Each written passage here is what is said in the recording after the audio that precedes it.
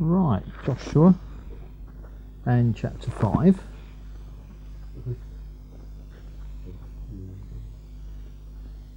Only going to read a relatively few verses tonight. Whether or not that's going to make this a relatively short study remains to be seen, but nevertheless only a relatively few number of verses. We're just going to read the first 12. So Joshua chapter 5 and the first 12 verses. And just to remind you of the context, Israel has come across the Jordan and now they're all over on the other side. They're in Canaan. They're in the promised land. Now when all the Amorite kings west of the Jordan and all the Canaanite kings along the coast heard how the Lord had dried up the Jordan before the Israelites until we had crossed over, their hearts sank and they no longer had the courage to face the Israelites. At that time the Lord said to Joshua, "Make flint knives and circumcise the Israelites again." I said this was going to be an eye-watering one, didn't I? This is why. So Joshua made flint knives and circumcised the Israelites at Gibeath Haraloth. Now, Gibeath Haraloth, it wasn't called that when they got there. It was called that after they left, because it means the hill of foreskins. Now, this is why he did so. All those who came out of Egypt, all the men of military age, died in the desert on the way after leaving Egypt. All the people that came out had been circumcised, but all the people born in the desert during the journey from Egypt had not. The Israelites had moved about in the desert 40 years, until all the men who were of military age when they left Egypt had died, since they had not obeyed the Lord. For the Lord had sworn to them that they would not see the land that he had solemnly promised their fathers to give us, a land flowing with milk and honey. So he raised up their sons in their place, and these were the ones Joshua circumcised. They were still uncircumcised because they had not been circumcised on the way. And after the whole nation had been circumcised, they remained where they were in camp until they were healed. Then the Lord said to Joshua, "Today I have rolled away the reproach of Egypt from you." So the place has been called Gilgal to this day. It's called Gilgal in Hebrew. It's very similar to the word to roll, and the idea of rolling the reproach of Egypt away. So that's why it was called Gilgal. On the evening of the 14th day of the month, while camped at Gilgal on the plains of Jericho, the Israelites celebrated the Passover. The day after the Passover, that very day, they ate some of the produce of the land, unleavened bread and roasted grain. The manna stopped the day after they ate this food from the land. There was no longer any manna for the Israelites, but that year they ate of the produce of Canaan. Now that kind of falls into three different sections that we're going to do tonight. Verse 1 is the first. Just remind ourselves, when all the Amorite kings went west of the Jordan, all the Canaanite kings along the coast heard how the Lord had dried up the Jordan before the Israelites, they no longer had the courage to face the Israelites. And you'll remember that we saw in earlier studies that when the spies were sent out to Jericho, Jericho was going to be the first place of conflict. Jericho was the first city that they had to take. And we saw that Rahab became a believer. And they found out through Rahab that the people in the land had actually been living in fear and dread of Israel ever since they crossed over the Red Sea 40 years earlier. And that the people of the land, the Canaanites, knew that they were beaten. I mean, 40 years before Israel got anywhere near them, The Canaanites knew that they were beaten because they knew that God was with Israel in the crossing of the Red Sea and then again in the crossing of the Jordan. And of course what we've got here, because remember Joshua is the Old Testament counterpart to Ephesians. In Ephesians, Paul's speaking about spiritual warfare. And what we've got here is the defeat of Satan. What we've got here is the fact that Satan is far more frightened of Christians than Christians are of him. Well, I mean, sometimes we do fear Satan. That is silly. I mean, that really is silly. But even if we do, and there's no need to, but even if we do, we can know that he is more frightened of us than we ever could be of him, because he knows that the Lord is with us. And he knows that he's beaten, because he knows that he hasn't got a chance against Jesus. I mean, he kids himself that he has got a chance against Jesus, and time after time he goes up against the Lord, but every time he gets beaten. And let's just sort of see some examples of this. I mean, the Lord always turns the tables on Satan. Actually, go to Ephesians. And if you find chapter 6 and verse 10, and he says, "Finally, be strong in the Lord and in his mighty power. Put on the full armour of God, that you can take your stand against the devil's schemes. For our struggle is not against flesh and blood, but against the rulers, against the authorities, and against the powers of this dark world, and against the spiritual forces of evil in the heavenly realms." And of course Paul talks in earlier on in Ephesians the way that through the church God has made known his wisdom through, sort of over Satan. And it's not so much that Satan is beaten by God's power, because after all, God could, if he wanted to, throw him down into Tartarus. I mean, in the Great Tribulation, that's exactly what God's going to do. Or he could, just banish him from the universe completely. God can overpower Satan anytime he wants, but he chooses rather to outwit him, and he does that through the church. And hence we must take our stand against the devil's schemes. Satan, the horse that Satan backed, was his own cunning, his own ability to be wise.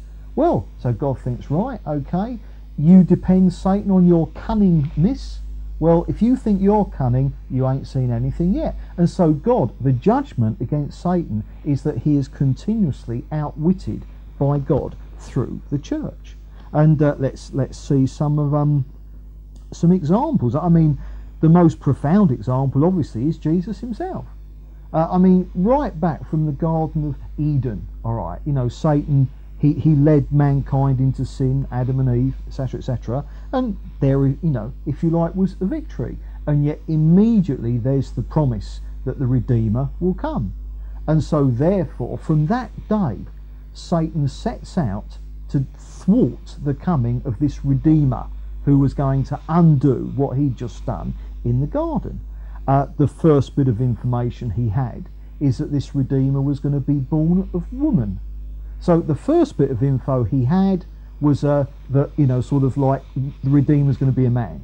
So, first ploy, right, I'll genetically engineer things so there's not a human race. And so some of the demons take on human form, which is in Genesis 6, where the sons of God took to themselves the daughters of men, and the Nephilim appear, and immediately you've got Satan. If he can engineer things so there's not a human race, then this Messiah, who's going to be human, can't come. So Satan tries that. Didn't work. Okay. Next attempt, he discovers, as God reveals things through history, he discovered that this Messiah is going to be a Jew. God created a race for himself, Abraham, etc., etc. So he finds out Messiah is going to be a Jew. So from that point onwards, from Abraham onwards, in Genesis still, the whole of Old Testament and indeed world history can be explained on the basis that Satan tried to destroy Israel. Because if the Redeemer, if Messiah, was going to be a Jew, well then if there weren't any Jews, there couldn't be a Messiah. So throughout the whole of the Old Testament, Satan tries to destroy Israel, and that is the reason for, you know, sort of anti-Semitic feeling throughout the Old Testament era. Didn't work. Anyway, eventually Messiah is born. So what does Satan think? Right, okay, kill him. It's my only option. I couldn't prevent him being born. I tried, but I couldn't. So now he is born. I'm going to kind of make him unborn. I'm going to kill him. It's the only option left. Immediately, through Herod, the killing of the children didn't work. Jesus escaped. Angels appeared to Joseph and manoeuvred him and Mary and little Jesus so that they weren't where the attack took place. And if you read throughout Jesus' life, there were times when people tried to kill him. It says he slipped through their hands. He went to Nazareth, his hometown. He went in the synagogue. He did a bit of teaching. The congregation grabbed him, manhandled him up to a cliff to throw him off. This is not good PR. This is not what we see from preachers today, but that's what Jesus got. And yet he slipped through their hands. Satan trying to kill him, but couldn't. Didn't matter what he did, Jesus was not killable by him. And so he kept working, and eventually he came up with his masterpiece scenario, using the political tension between Rome and Israel, and using the crowds and the high priests. They were jealous of Jesus, so that worked out perfectly by Satan's plans. Eventually, I mean, after 4,000 years of history, eventually Satan actually got something right, and he nailed Jesus to the cross and crucified him through the crowds and through Rome. At last he'd done it, he got it right. Or had he? Only to discover that it was the moment of Jesus' death that Jesus saved his people. It was when Jesus died that Satan's ultimate defeat happened. And so again, in that example, Satan, in doing everything he could to destroy the Messiah, actually ended up being the vessel of doing God's work, because it was through Messiah's death that salvation was going to come. So Satan defeated himself, as he, as it were, nailed the nails through Jesus' hands and feet. He was nailing himself into his own coffin. That is the victory of God over Satan. That is the wisdom of God being made manifest to the principalities and powers. Think of Joseph in the Old Testament. Joseph, who had guidance from God that one day he was going to be an authority over the other, you know, sort of brothers that he had, even though they were older than him. And immediately, because he had this vision, Satan attacks and tries to thwart it. And his brothers become envious, so Satan uses them. And eventually they sell him off as a slave. And rather than seeing the vision fulfilled, you know, sort of Joseph ends up in, you know, sold as a slave. But then the house where he's sold into, he rises up through the ranks and he becomes a very trusted slave. But then he's falsely accused. Satan kind of like attacks again. He's falsely accused of adultery, and then he's thrown into jail. And you see that he's got the vision, and yet Satan attacking him all the time, trying to prevent God's will being worked out in his life. And yet it was as a result of being in jail and him being able to interpret the dreams of a couple of people in jail, one of whom went back into Pharaoh's service. It was through that Pharaoh, who was having some dreams that needed interpretation, was told that this Joseph in jail could interpret dreams. And therefore Joseph ended up as Pharaoh's number 2. And it was Satan attacking him and Satan trying to thwart God's will for his life that became the means of God's will being fulfilled in his life. So again, all the time, God turns the table on Satan. Satan, his desire is to thwart us. The whole time he wants to thwart us.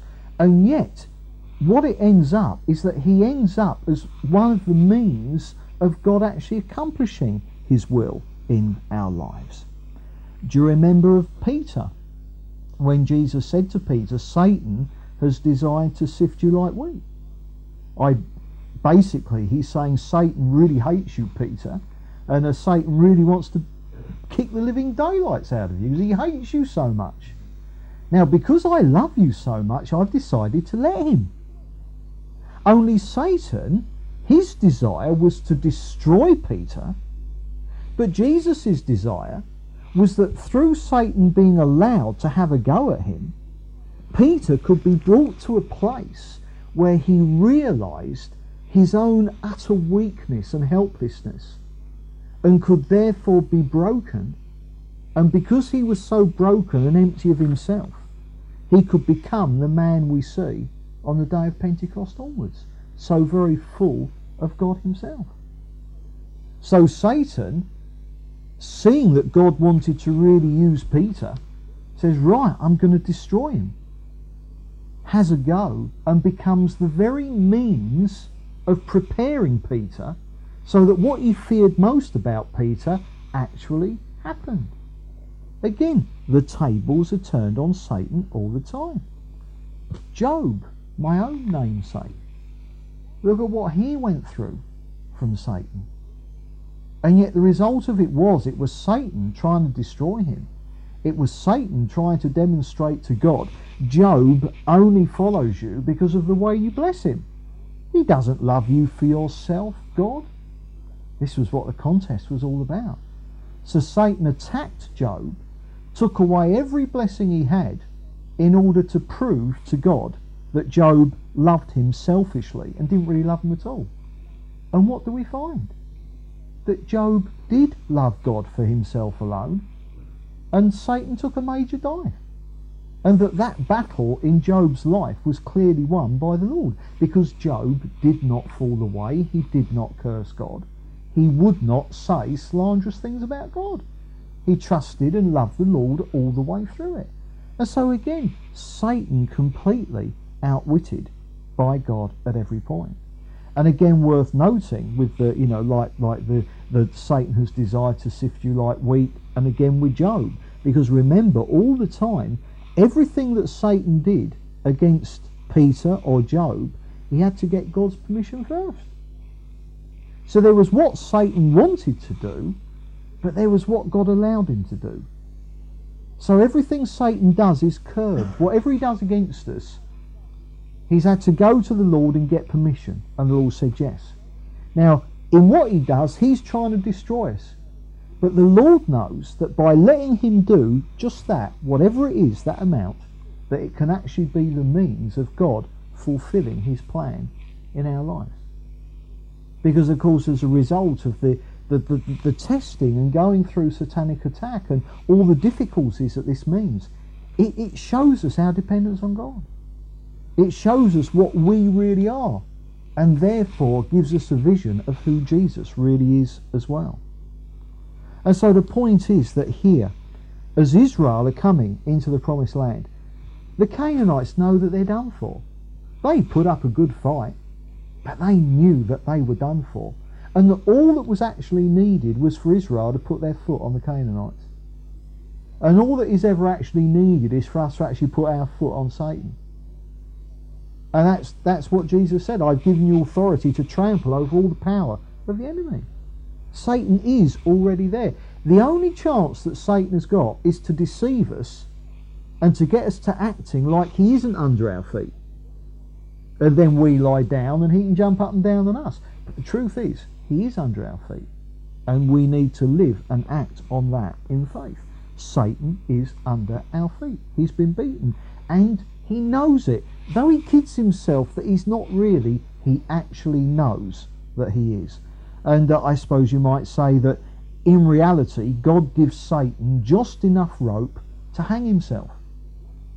So the next time that you feel that Satan is hanging around, don't feel threatened. Know that he's about to hang himself. And that's the encouragement that we need to have. Mustn't fear Satan.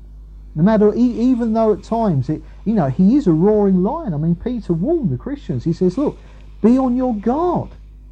Satan is a roaring lion, and he's going around looking whom he may devour. So on the one hand, yes, Satan is dangerous, all right, so be on your guard. But if you're on your guard in the Lord, then you can be absolutely certain that whatever Satan does against you as a roaring lion, the Lord will actually pull his teeth in your life completely, and he won't actually be dangerous at all. He'll end up, as it were, as an angel of God, accomplishing God's will in our lives.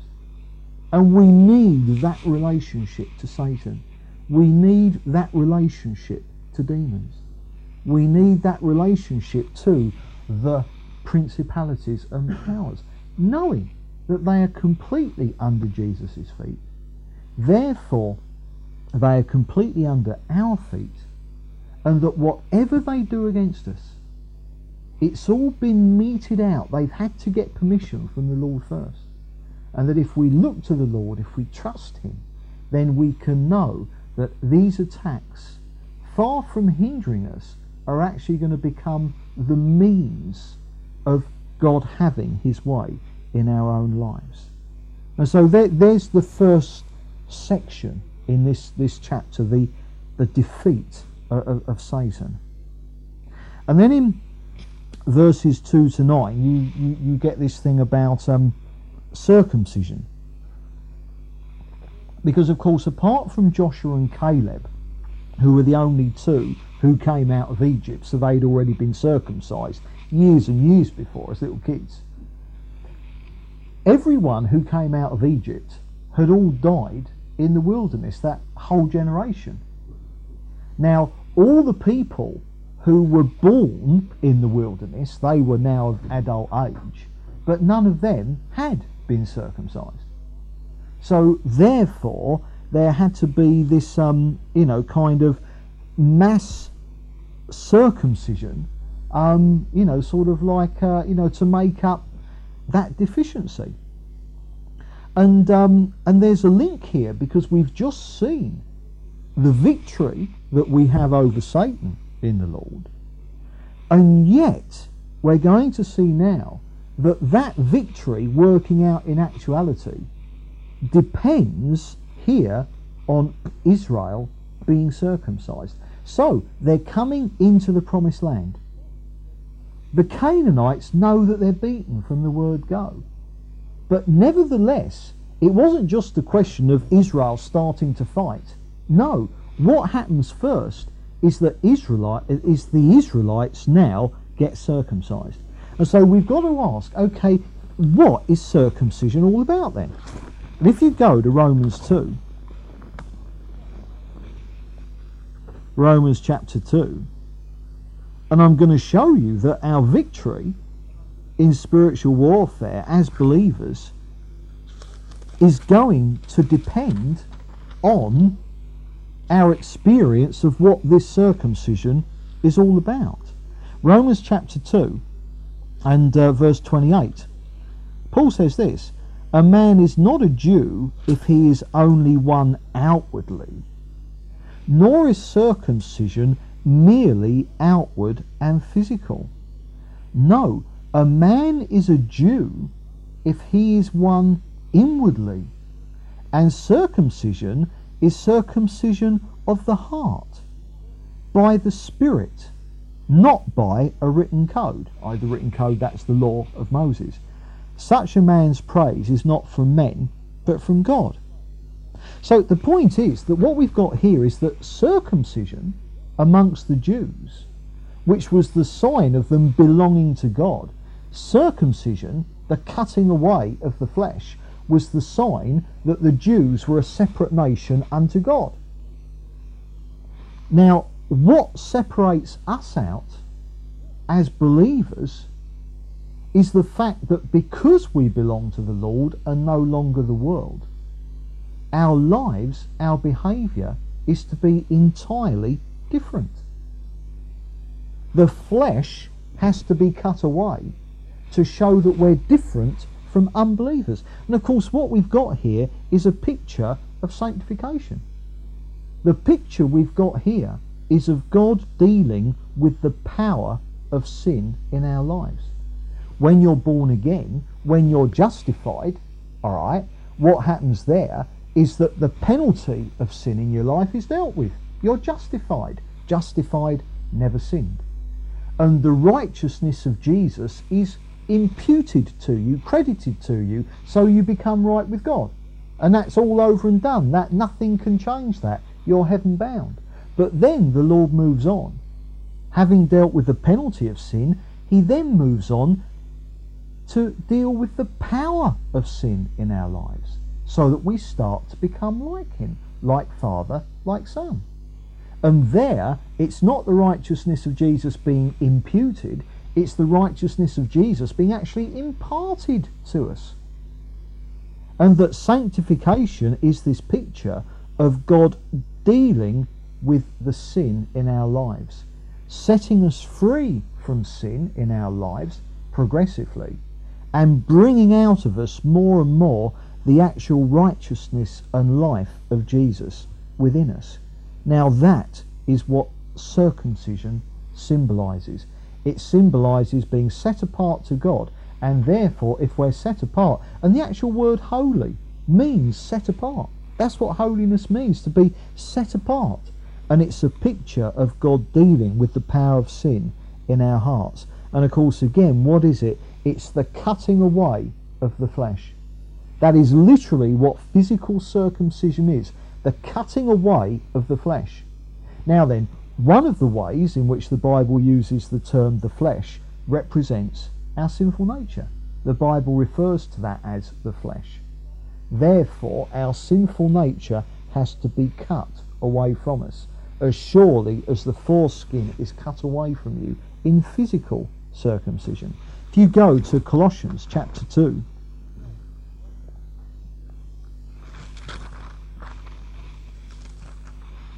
and if you find verse 9,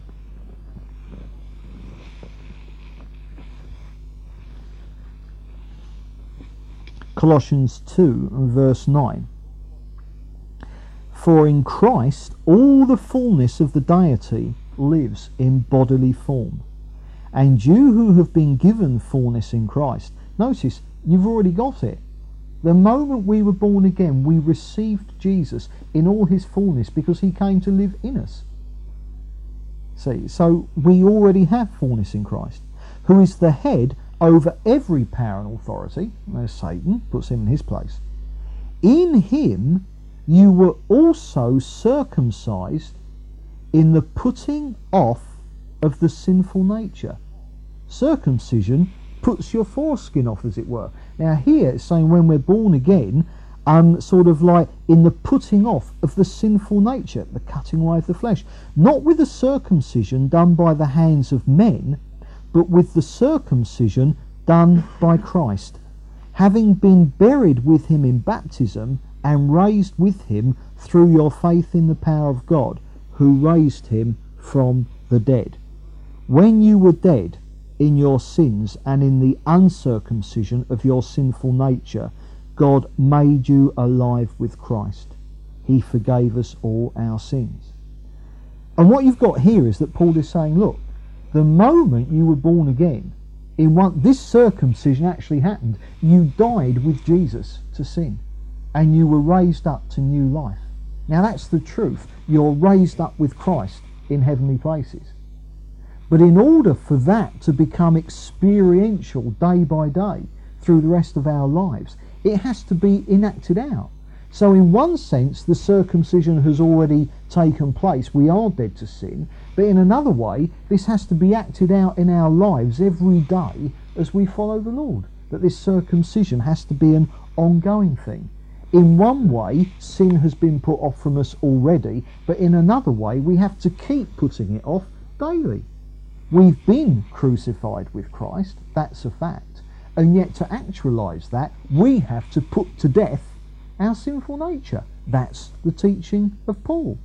And so therefore here, what we've got in Joshua is the fact that they had to be circumcised in order to symbolise the fact that if they were going to have this victory over Satan that was already theirs, if they were to actually have it, then there had to be an ongoing experience of becoming free from the power of sin, so that they were actually living in obedience to the Lord rather than in obedience to Satan. Because at the end of the day, how can you have victory over Satan in practical terms if you're doing what he says rather than what the Lord says?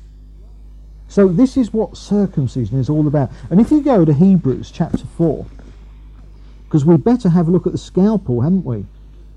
Or the flint. They didn't even get scalpels, they got stones. Ouch, indeed. But let's have a look at the actual stone, the flint. Yes, the means of this circumcision. Hebrews chapter 4 verse 8. And he says, for if Joshua had given them rest, God would not have spoken later about another day. There remains then a Sabbath rest for the people of God. For anyone who enters God's rest also rests from his own work, just as God did from his. Let us therefore make every effort to enter that rest, so that no one will fall by following their example of disobedience. Now the writer here is referring back to the picture of Joshua and Israel in the wilderness. And this thing about the Sabbath rest, what he's saying here is that when God created the universe on day 7, he rested, because he'd finished. There wasn't anything more to do. Now then, in exactly the same way, when Jesus died on the cross, our salvation, including our sanctification, was finished. There's nothing more to be done. Jesus actually did it all on the cross. All we have to do is enter into that rest. So believing and knowing that Jesus has already done it, we discovered it's not us who does it at all, it's him. And yet the paradox is that we have to struggle to enter into that rest, because we have to cooperate with the Lord as he works in our lives all the time, reducing us to nothing, so that we're not depending on ourselves, but we're depending on God. But it's a struggle as we actually go through that process. And then he goes on to say, for the word of God is living and active, sharper than any double-edged sword. It penetrates even to dividing soul and spirit, joints and marrow. It judges the thoughts and attitude of the heart. Nothing in all creation is hidden from God's sight. Everything is uncovered and laid bare before the eyes of him to whom we must give account. Now here we have the scalpel. Here we have the instrument of that ongoing circumcision of the heart that we need to be experiencing. And what is it? It's the Word of God. Because it's alive, it's active, it's the truth of God's Word. And therefore, as we study it, as we believe it, and as we act on it, the Holy Spirit makes it live. You know, James talks about it being an implanted word, like a seed, and it comes to life. So that we hear and we believe, and as a result of hearing and believing, then in time the seed grows and we come to actually experience what we've heard and believed. And of course what's interesting here is that this dividing that the Word of God does, this sword of the Spirit, it talks about dividing soul and spirit, joints and marrow. Now, what does that mean? Soul and spirit, joints and marrow. Now, in the body, the joints, your bones, are dead. But the marrow inside the bones is alive. So organically, bones are dead. And that's why when, sort of like give a body long enough to decompose, what's left? The bones. Because they were never alive. But inside the bone is the marrow. That is alive. So the comparison that Paul is saying, joints or bones equals dead, marrow equals alive. Spirit equals alive, soul equals dead. And what he's saying there is that our own life, our own carnal life, our own life lived in the natural is dead. But the Spirit, our spirit, the Holy Spirit working through us, that's alive. And so what he's saying is that everything in our life that isn't of God's life, it cuts away. So that more and more we come into the life that God himself has for us. And the instrument of that cutting away is the truth of the Word of God. applied in our lives by the power of the Holy Spirit himself and acted on by us. No use if we don't act on it, but nevertheless the instrument is the Word of God itself. And this is why throughout Old Testament and New Testament, all the time the emphasis is the Word of God, the Word of God, the truth. They shall know the truth shall make them free. That's what Jesus said. Jesus prayed, he said, Father, sanctify them in your truth. Your word is truth. Because the Word of God is the sword of the Spirit that divides, cuts away the flesh from the Spirit, cuts away the sinful nature from the new nature. And so what we're seeing here is that the prerequisite of taking Canaan was Israel being circumcised. They had the victory already. The Canaanites knew that they were beaten, but Israel still had to be circumcised. Because even though the promised land was already theirs, how were they going to take it? They were going to take it by being obedient to the leading of God. So therefore, for us, the prerequisite for spiritual warfare, if we're to know victory, is a holy life. Living in obedience to the Lord. And obviously, where we sin and where we fail, repenting. Because that is obedience. Far better to be obedient and not to sin. But when we do sin, we can then correct that by being obedient in confessing our sins and repenting of our sins. And here, the Lord said to Joshua that what's happened today is I've rolled away the reproach of Egypt. And Egypt, remembering the symbolism, was the world. Egypt, the world. Pharaoh represented Satan, the taskmasters represented, the bondage of sin in our lives. And, and of course coming through to Canaan is the idea of coming into the fullness of life in Jesus. And of course what happened was that it took God a few days to get Israel out of Egypt. That was no great problem. But it took 40 years to get Egypt out of Israel. Now that's very, very different. I mean, you and I, we are not in the world. I mean, we were translated out of the world into the kingdom of God's own dear Son. That happened when we were born again. We're out of the world. But the problem is the world is still in us. You get out of the world in an instant. But my goodness, getting the world out of us is different entirely. And it took 40 years to get Egypt out of Israel. And in fact, God never did. Israel actually died in the wilderness. And it's not a question of kind of like God getting the world out of us.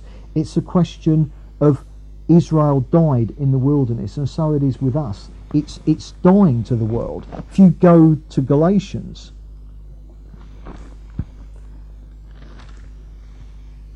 chapter 6, and find verse 14, Galatians 6:14. And he says, "May I never boast except in the cross of our Lord Jesus Christ, through which the world has been crucified to me, and I to the world." And that's how the Lord gets the world out of us, by us dying, death to self. Death to self. Because we are of ourselves of the world. We can't actually get out of that sense. We are the world, it's in us. Therefore, it's only by dying to self that this freedom can be actualized in our own lives. If you go to Psalm 119, which is it's one of my favourite psalms. It's the longest psalm in the Bible. We're not going to read it all. I just want to find a couple of verses. But they give us King David's response to God working in his life in this way. If you find 67 first. And listen to this. He says, "Before I was afflicted, I went astray, but now I obey your word. Now, that affliction he's talking about were all the problems and all the difficulties that came upon him because he was following the Lord.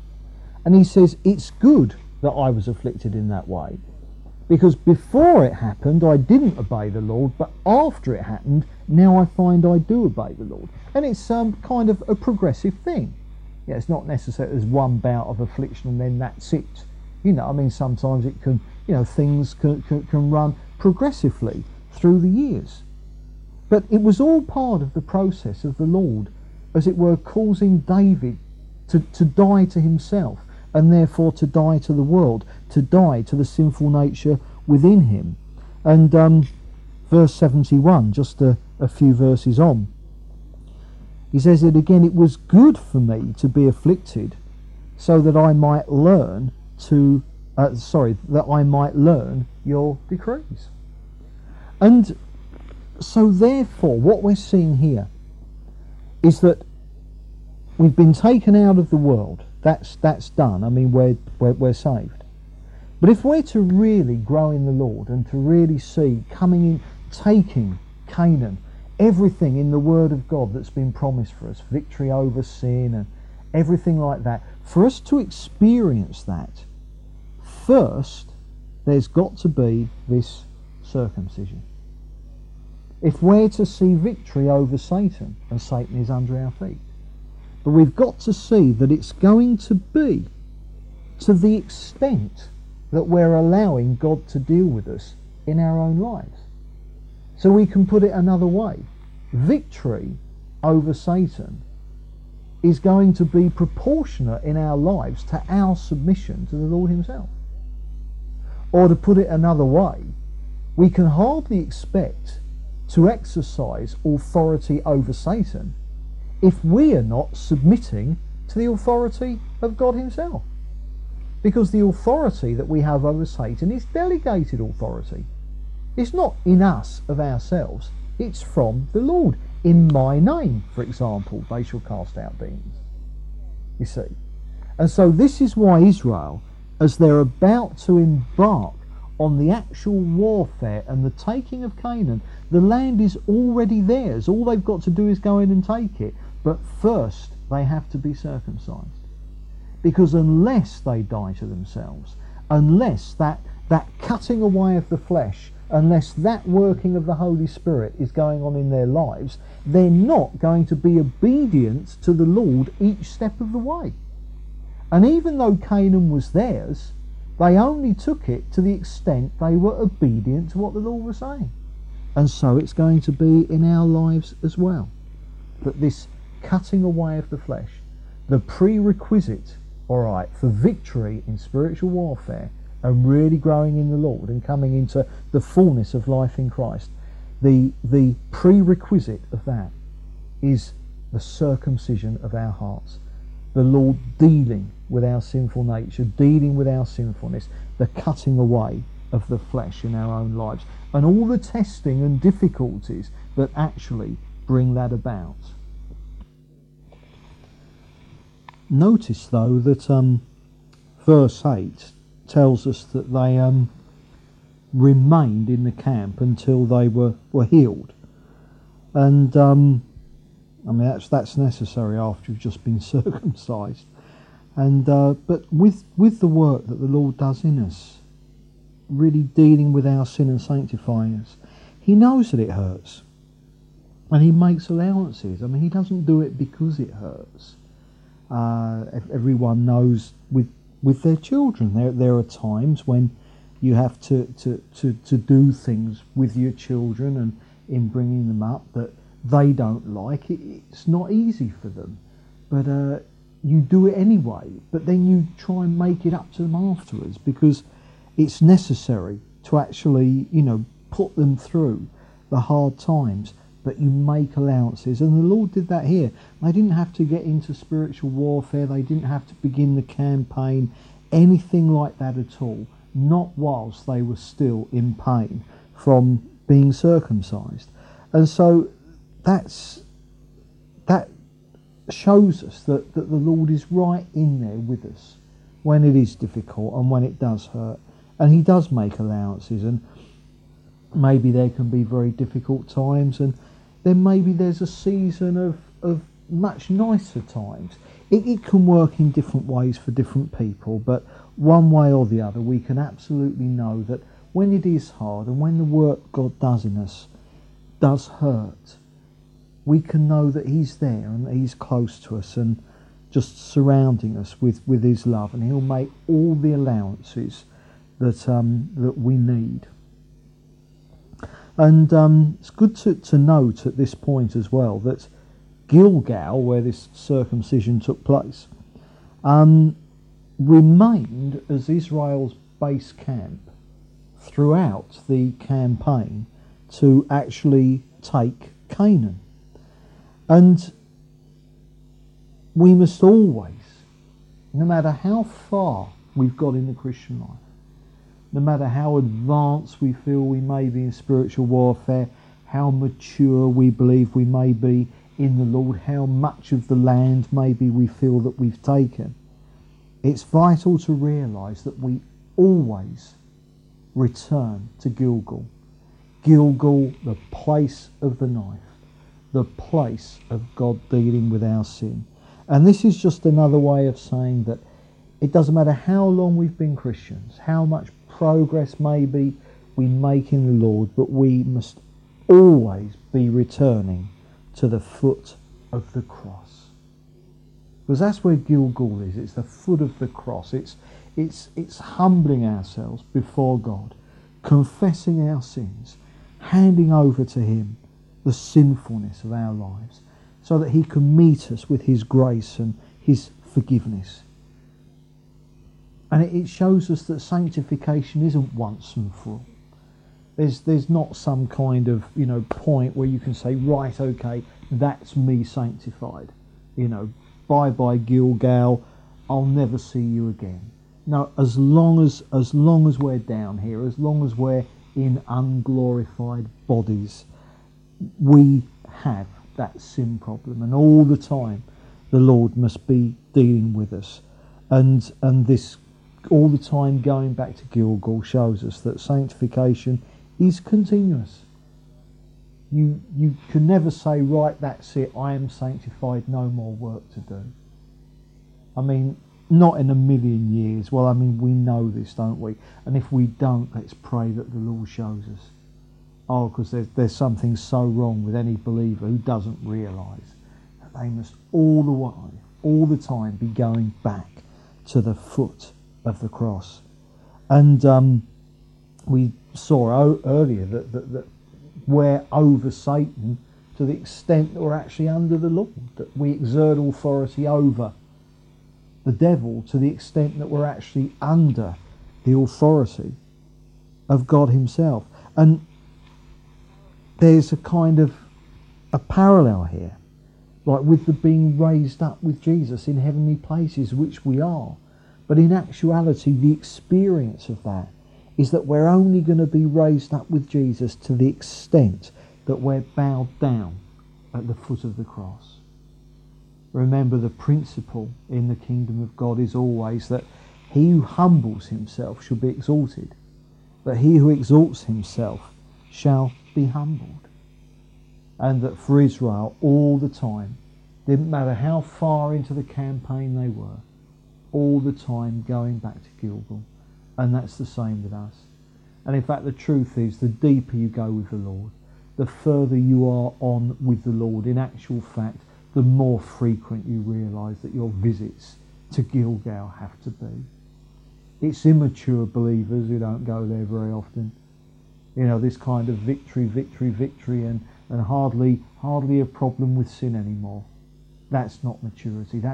That's deception. I mean, Paul wrote and called himself the chief of sinners. He didn't say he was, in the past. He says, I am the chief of sinners. And we know that in our hearts all the time, back to Gilgal.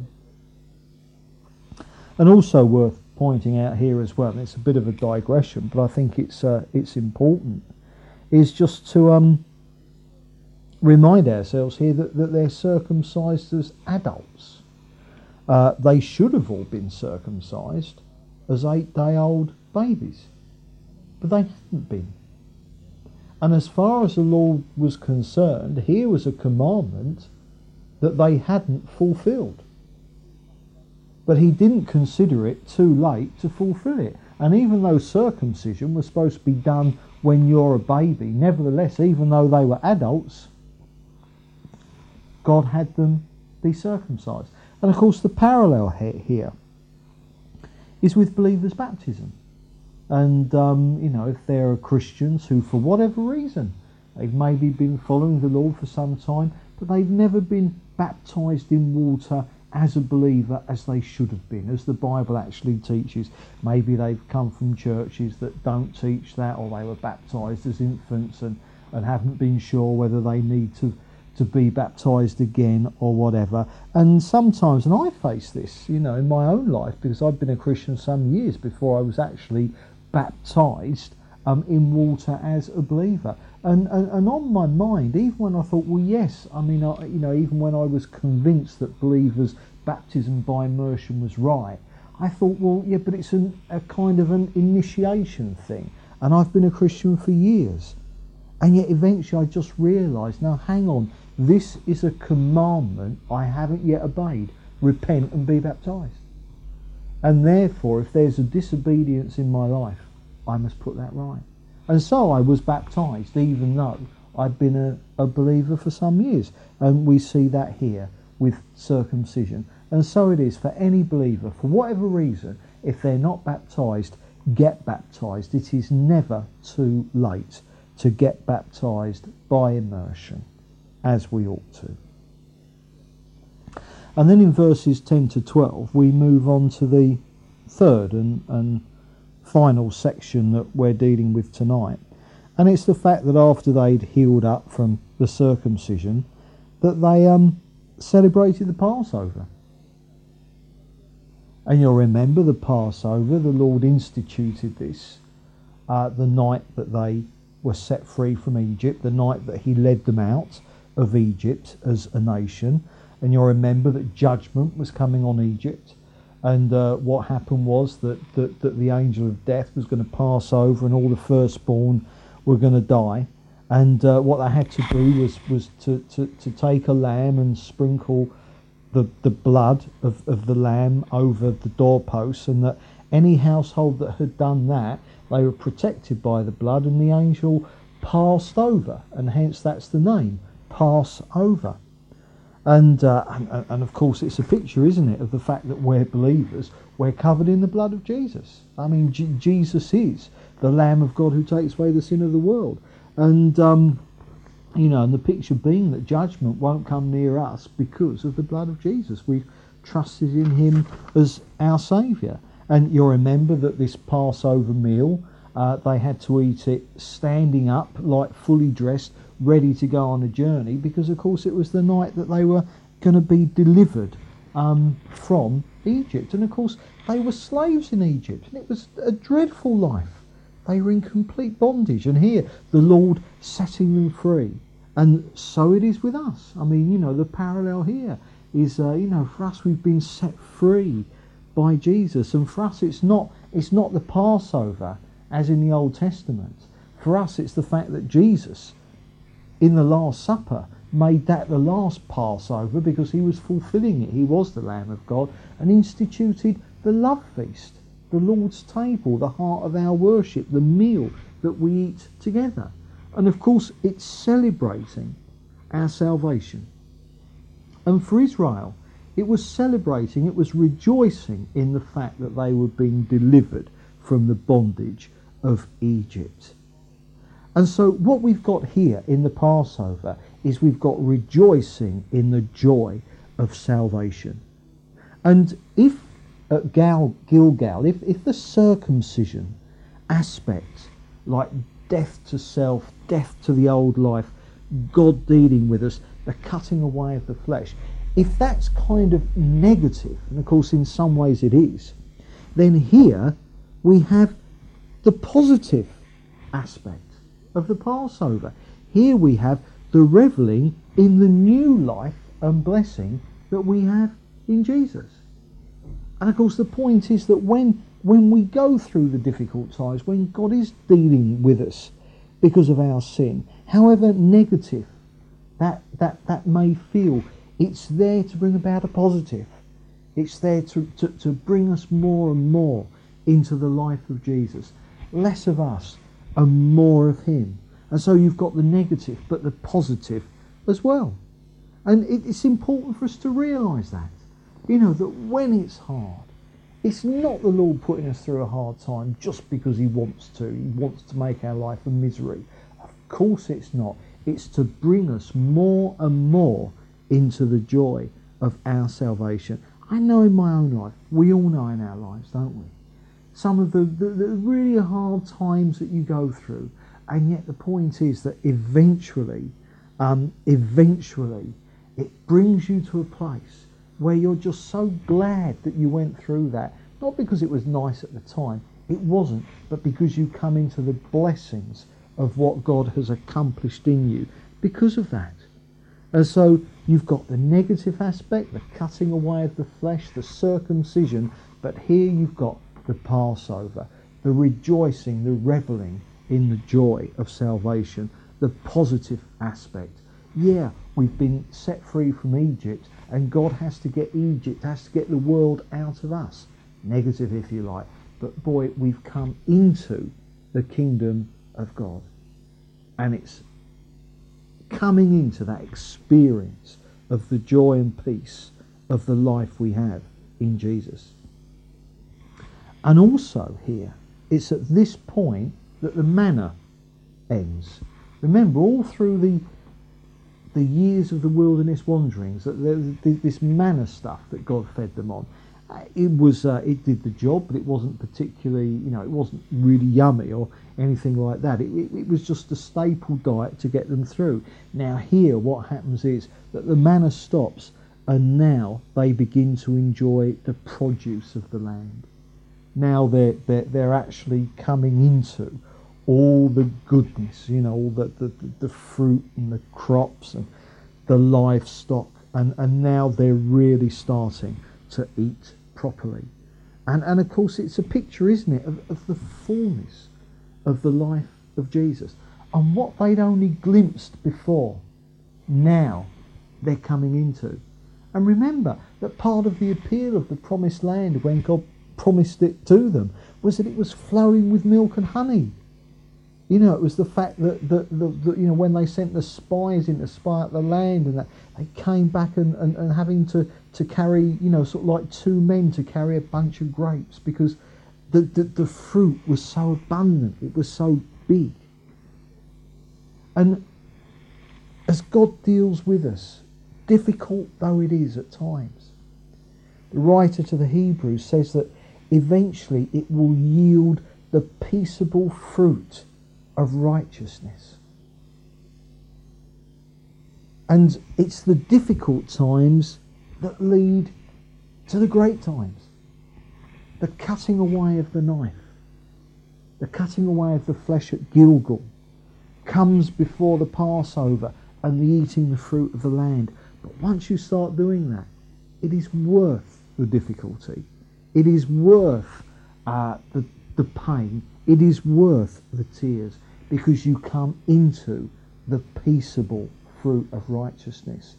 Oh yeah, the knife may be cutting away the works of the flesh, as Paul calls them in Galatians, but in the same chapter it also brings you into the fruit of the Holy Spirit: love, joy, peace, etc., etc.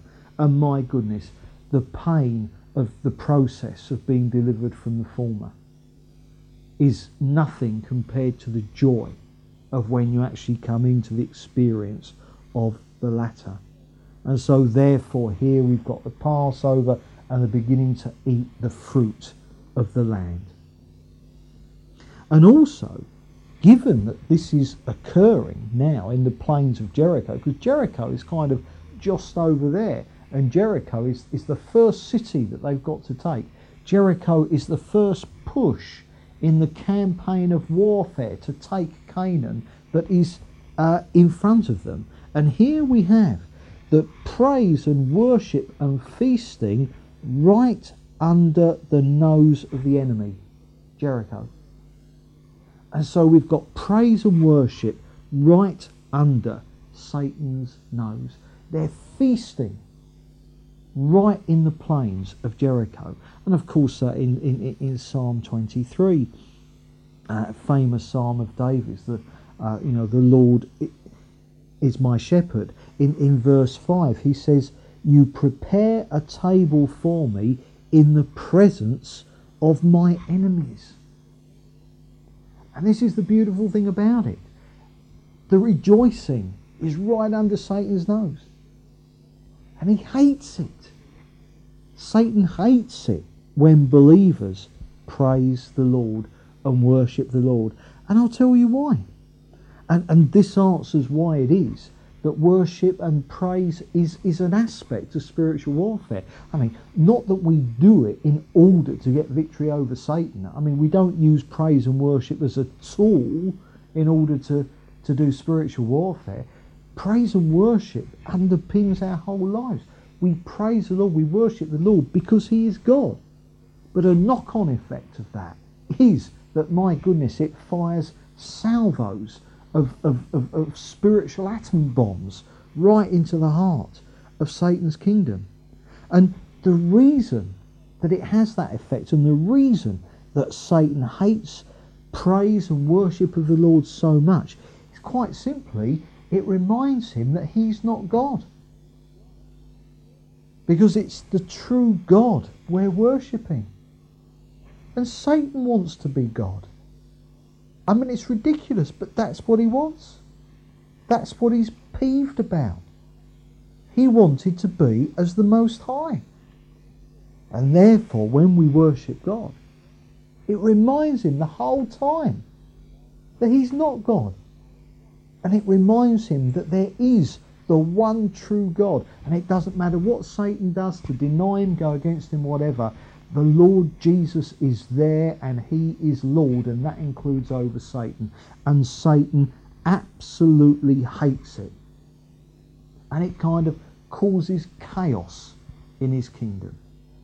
You'll remember some time ago we did the study on Jehoshaphat, didn't we? In the time when various nations got together to invade Israel, and Jehoshaphat sought the Lord, and through a prophet the Lord said, yes, go out, sort of like, I'm going to give you victory.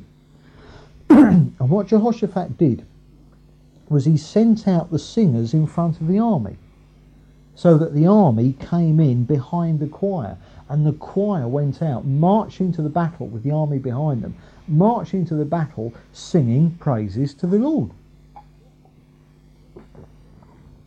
And what happened is that the Lord caused confusion in the enemy camp. And these nations had joined together against Israel, fell out with each other, and they started to beat each other up.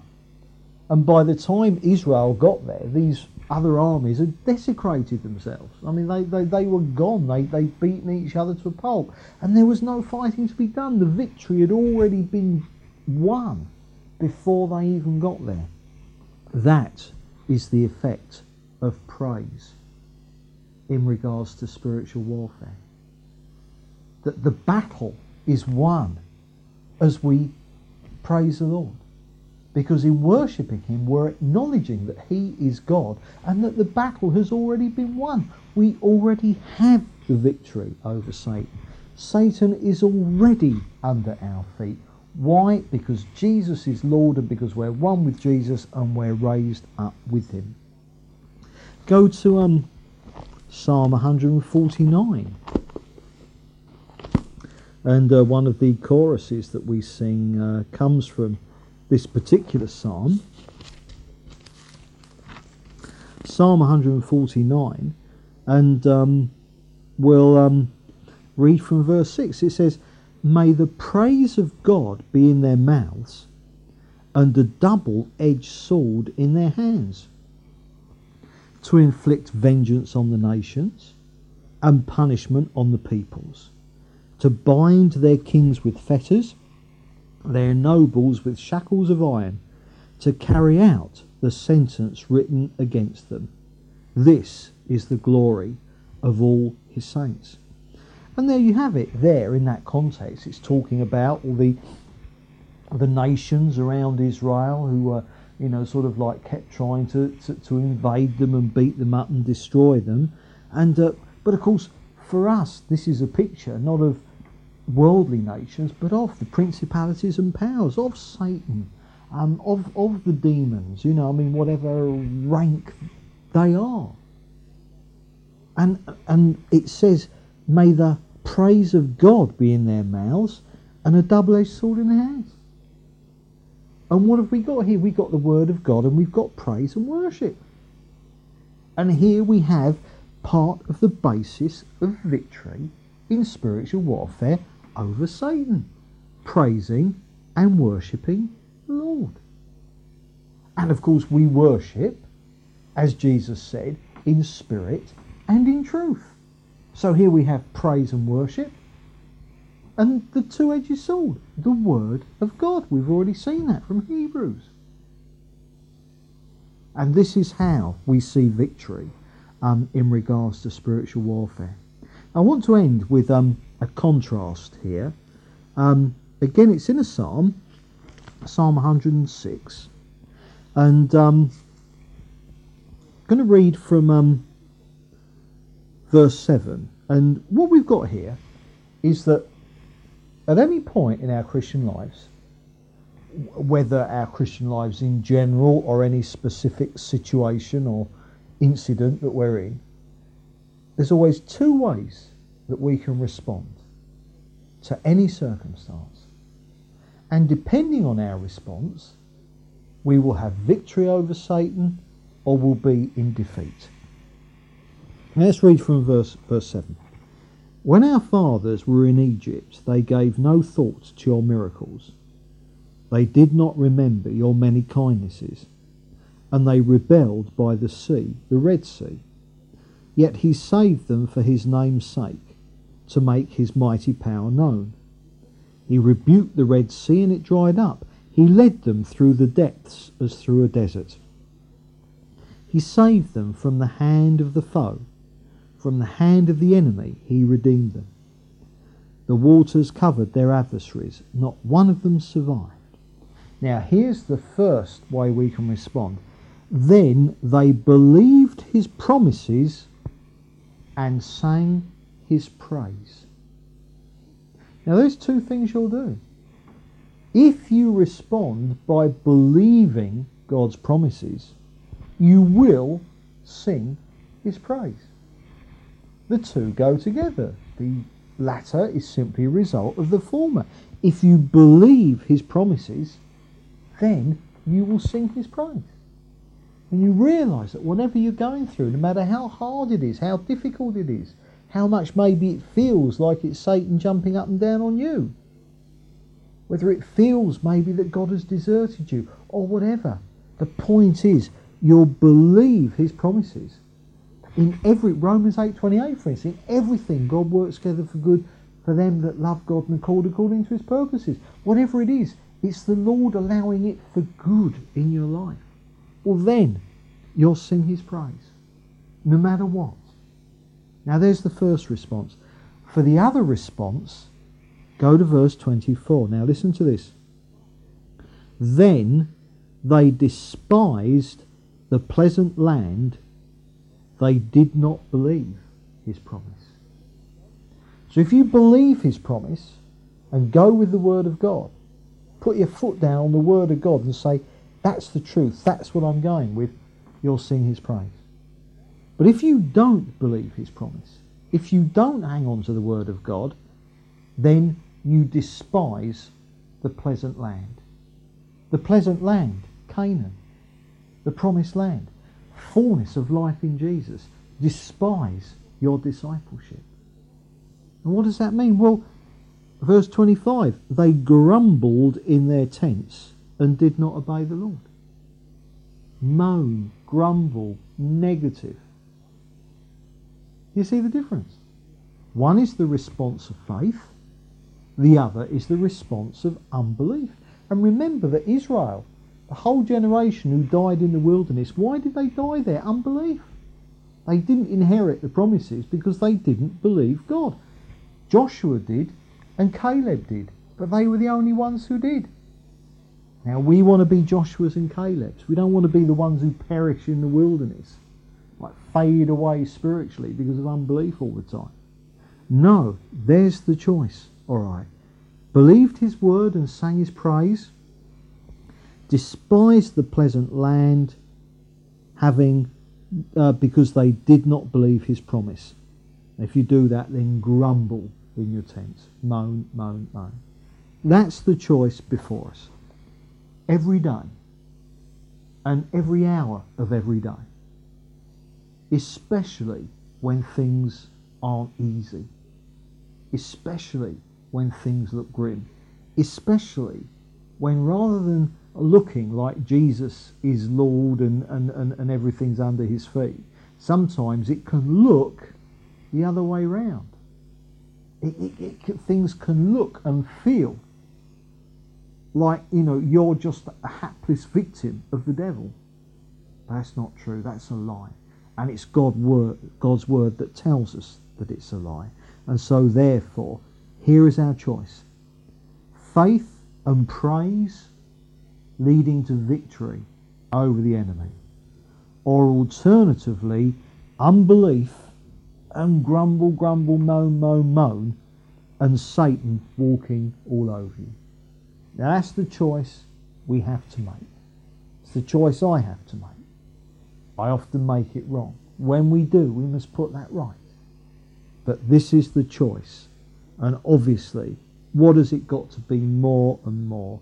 Well, let our prayer be that we're going to be those who believe his promises and sing his praise. Well, we've seen a lot tonight about the preparation of Israel for spiritual warfare as a nation. The circumcision, the Passover. And next time, we're going to home in much more specifically on further work that the Lord does to prepare Joshua as an individual and as a leader of God's people, to prepare him for the campaign of warfare that's going to come upon them. So we'll continue with that next time.